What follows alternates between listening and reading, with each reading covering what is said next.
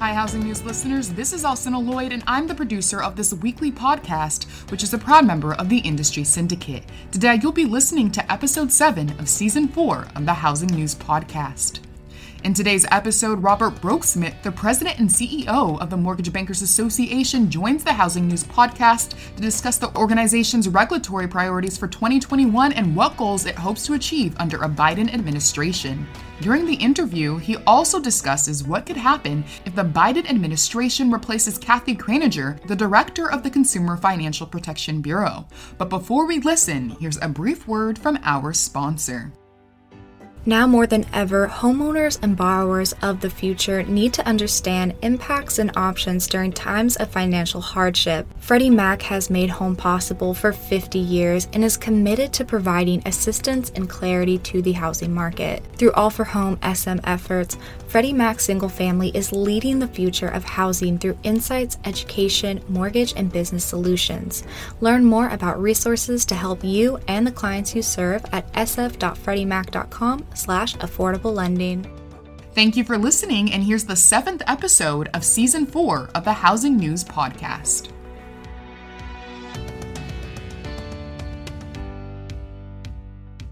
Welcome, everyone. This is Sarah Wheeler, Editor-in-Chief at Housing Wire, and I'm excited to have on Bob Broeksmit, President and CEO of the Mortgage Bankers Association, on our Housing News podcast today. We're recording this in November, just after Joe Biden has been widely recognized as the winner of the presidential election, although not without some controversy. There are a lot of changes coming for the housing industry, and we felt like there was no better source to talk to about what this means for originators than you, Bob. So welcome to Housing News. Thank you, Sarah. Thanks for having me.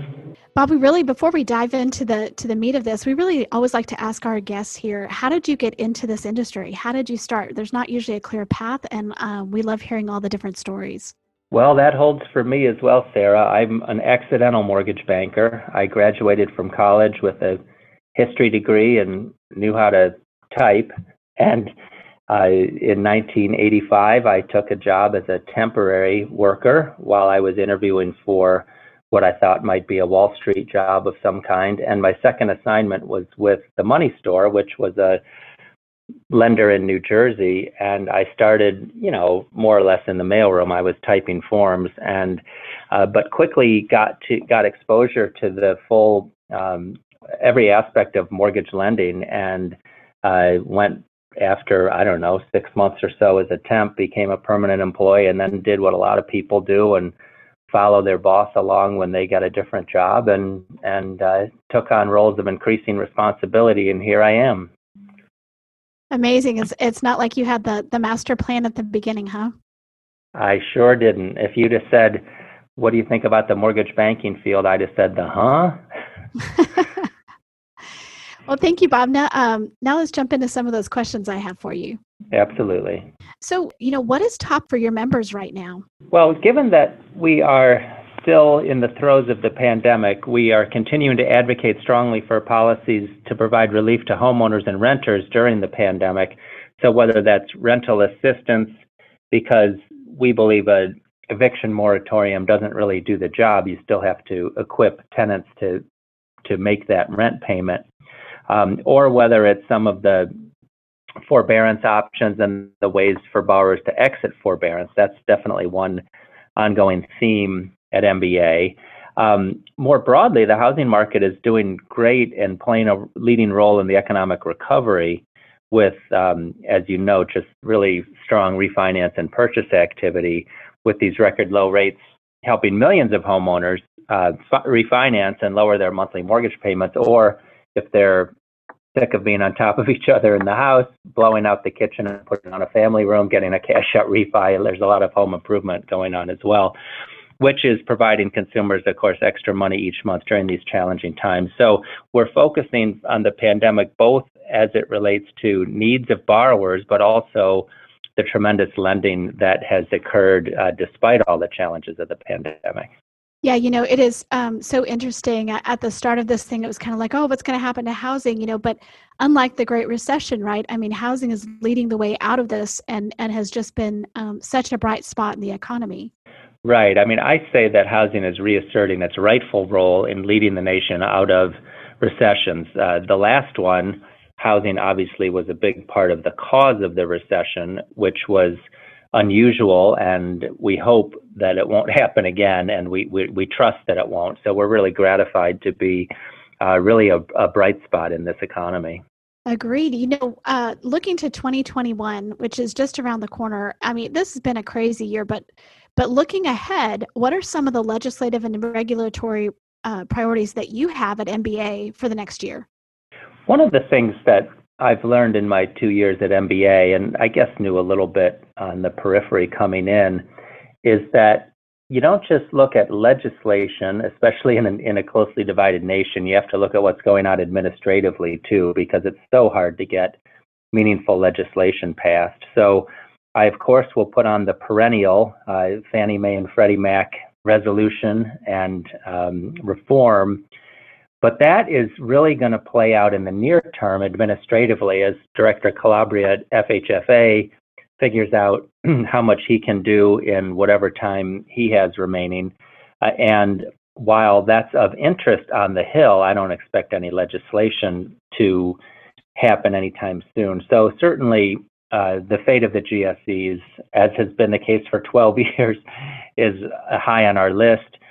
The regulation and oversight of independent mortgage bankers is also something we spend a lot of time on, and increasing minority home ownership and really trumpeting affordable housing initiatives is a big priority at MBA. And I guess the final thing I'll mention briefly is that we have engaged really closely on what will replace the QM patch, and have worked closely with the CFPB on that. As you know, that rulemaking is underway, and we hope, your question was about 2021, I sort of hope that gets wrapped up in the last month of 2020, but if it takes into 2021, of course, that'll continue to be a big priority for us.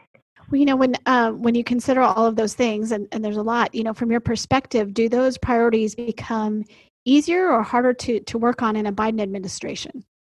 Well, I'm not sure how much the change in the presidential administration will affect this, because we're fortunate to work in an industry that has broad bipartisan support. So yes, there are different points of emphasis between a Republican administration and a Democratic one, and you do have this unknown during the transition with particularly FHFA.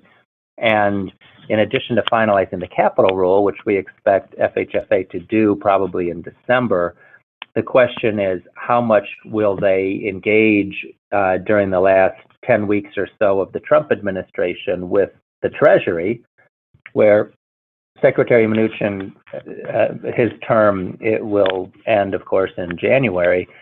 And the Treasury has to be involved in the resolution of Fannie and Freddie, both because they have to resolve how the taxpayers' stake in Fannie and Freddie will be determined, and how the other shareholders will be treated, because you can't raise new capital until you resolve those issues. And also, very importantly, what form the government guarantee of Fannie and Freddie MBS will take post-conservatorship. So the PSPA now steers us to about a $250 billion backstop with the Treasury. But the key questions in a renegotiated PSPA include, what will the cost be to the agencies for that guarantee?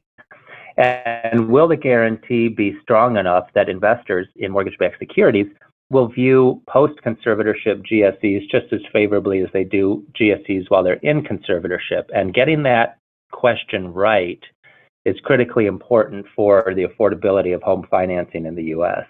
In their strategic goals, the FHFA laid out for Fannie and Freddie that, that exiting conservatorship was in there, but it was through 2024. Do you feel like that is going to be derailed at this point? Well, I think there's a very good chance that it's accelerated significantly because of the election results. Director Calabria has made very clear from when he took office, probably from even before, because he probably talked about it in his confirmation hearings, that he saw the role of an FHFA director is to responsibly end the conservatorship. So he thought he had 5 years. He may still have 5 years. Of course, we're waiting for the Supreme Court to hear the oral arguments in the case about the constitutionality of the FHFA's structure, which is scheduled for, I believe, December 9th.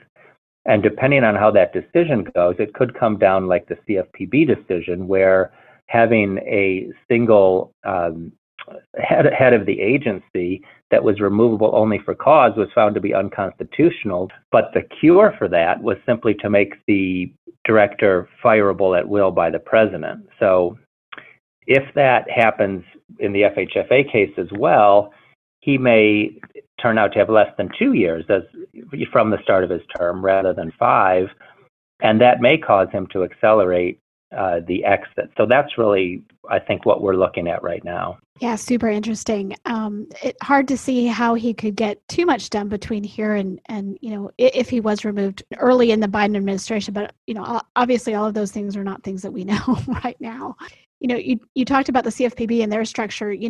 A Democratic administration usually means more regulation, and it's widely expected that Biden will replace the director of the CFPB, Kathy Kraninger, because of the very ruling that you talked about in the Supreme Court. What areas do you anticipate being a focus for regulators over the next year or two?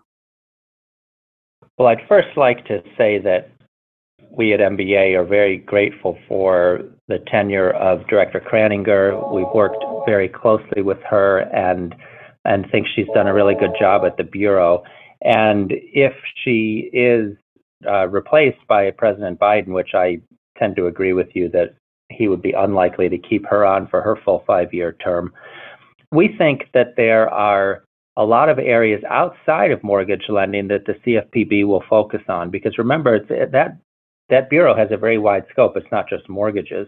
And there were things that the current administration decided not to focus on that I think a Biden appointee would have more interest in, including student loan servicing, regulating debt collectors, and payday lending regulations.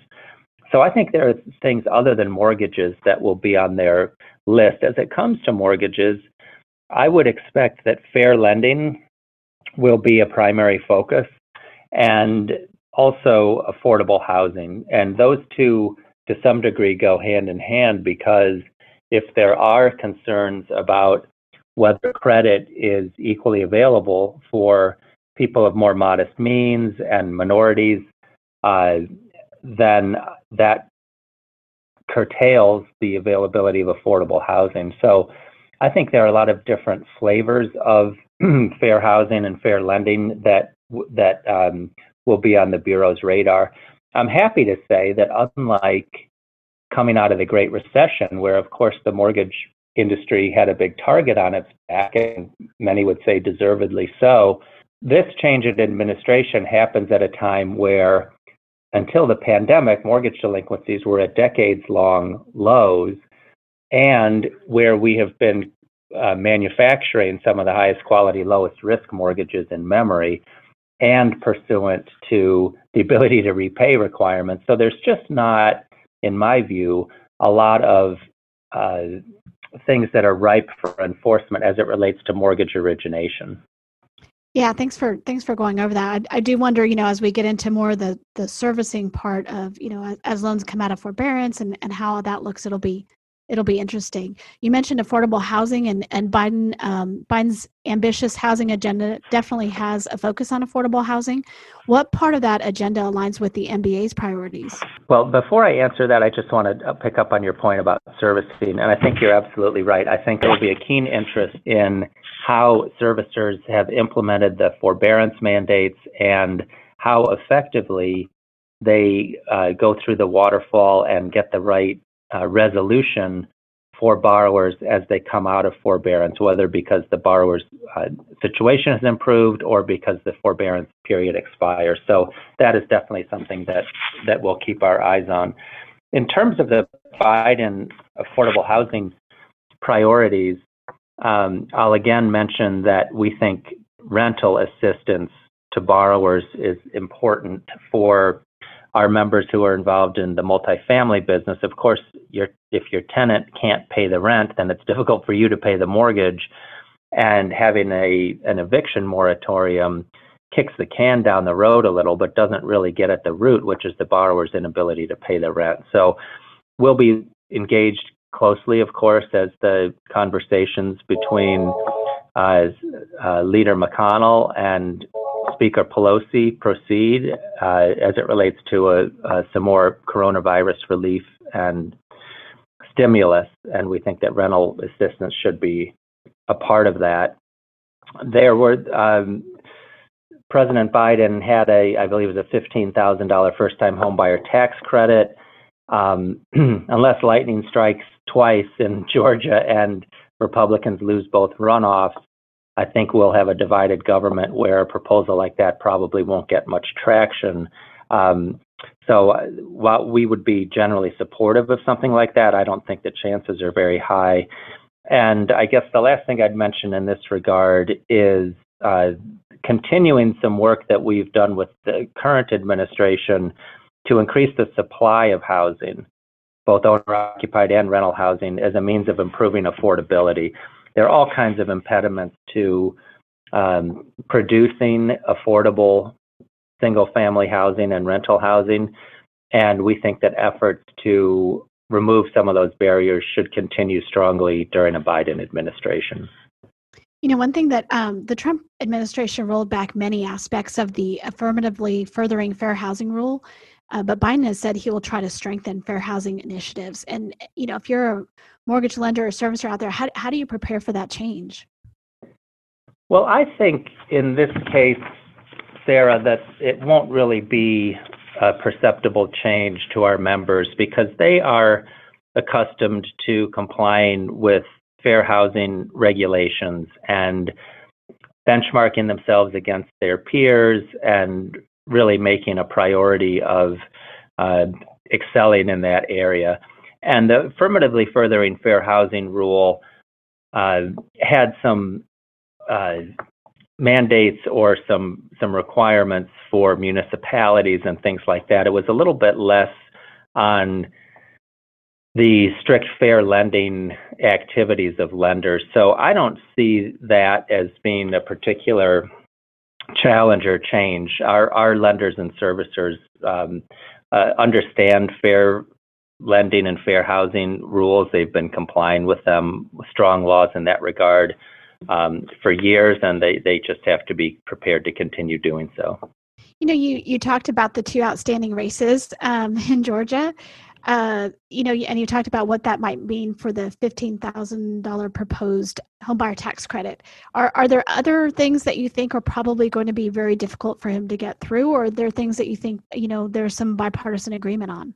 Well, that's really going to be interesting to see play out. I think that given how close the election was, having a President Biden, who's an institutionalist and certainly not the most progressive candidate to compete in the Democratic primaries, having him prevail and having what I expect will be a Senate with a small Republican majority, it really gives the opportunity for collaboration.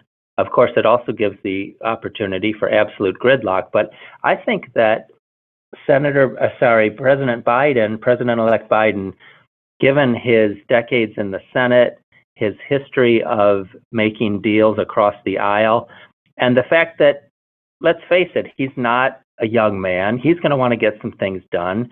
I think he has a lot of friends in the Senate, and I think that there could be some bipartisan cooperation on some big items. Now, as that relates to specific parts of a housing strategy that a candidate Biden might have laid down, I think there are some of those issues, like the one we spoke about, probably won't get much traction. But I think that there is real opportunity to come together on issues where, let's just say, center-right and center-left Americans, which probably describes a lot of the country, would look to them to make progress on, and I think they can do it. Yeah, interesting to think about his long relationships in the Senate and how those can be used at this point, how that can be helpful to everyone as we try to get through some gridlock.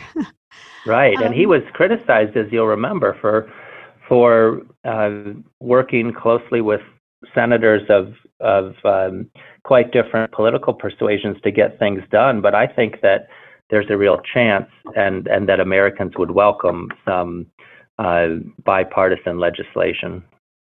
You know, the MBA's weekly forbearance survey continues to show the number of loans in forbearance going down. It's, you see a lot of people exiting. You do see just a small portion coming back in, but is there a trend there that you see in that data that gives you pause, or do you feel like it's mostly positive?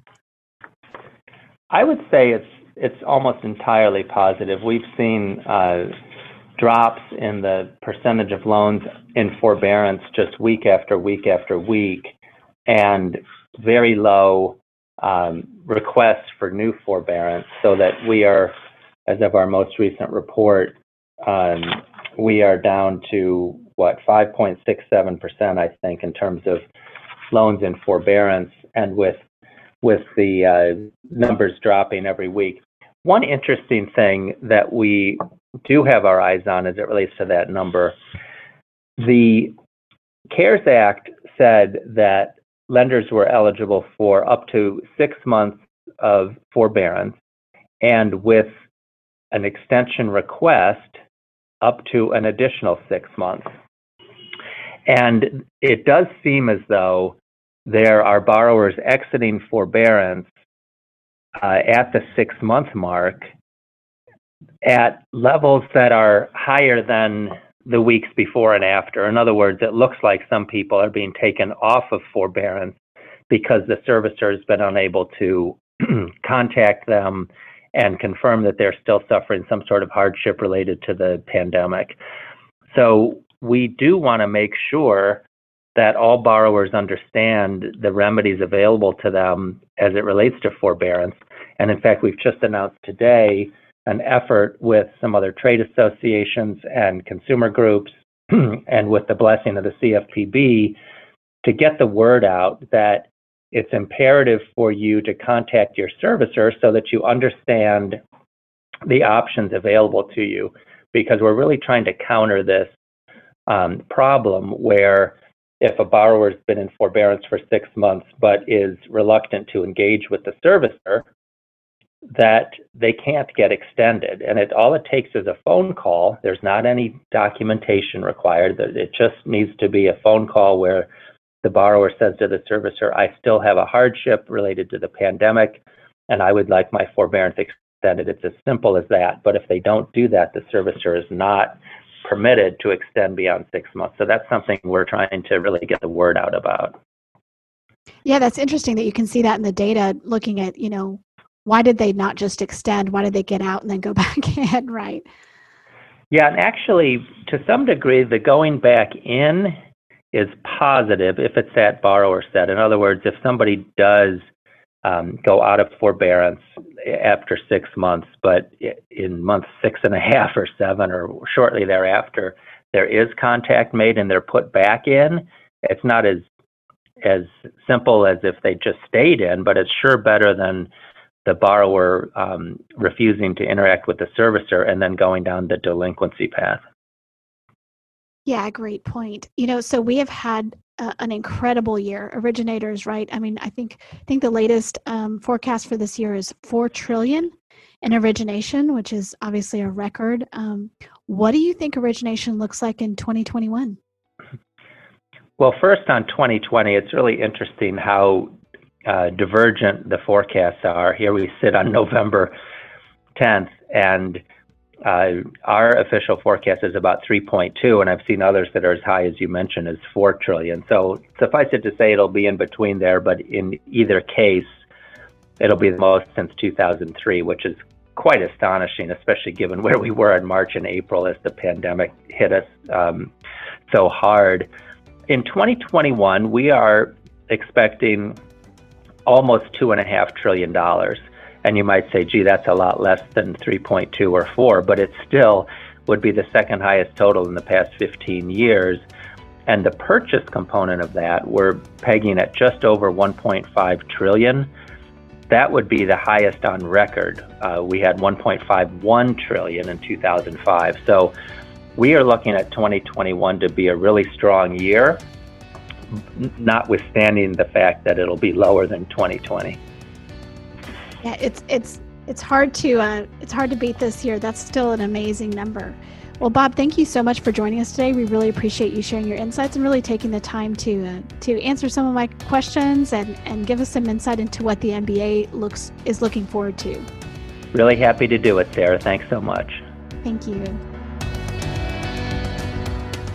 Thank you for listening to the Housing News Podcast. Please don't forget to give us feedback and rate us on iTunes.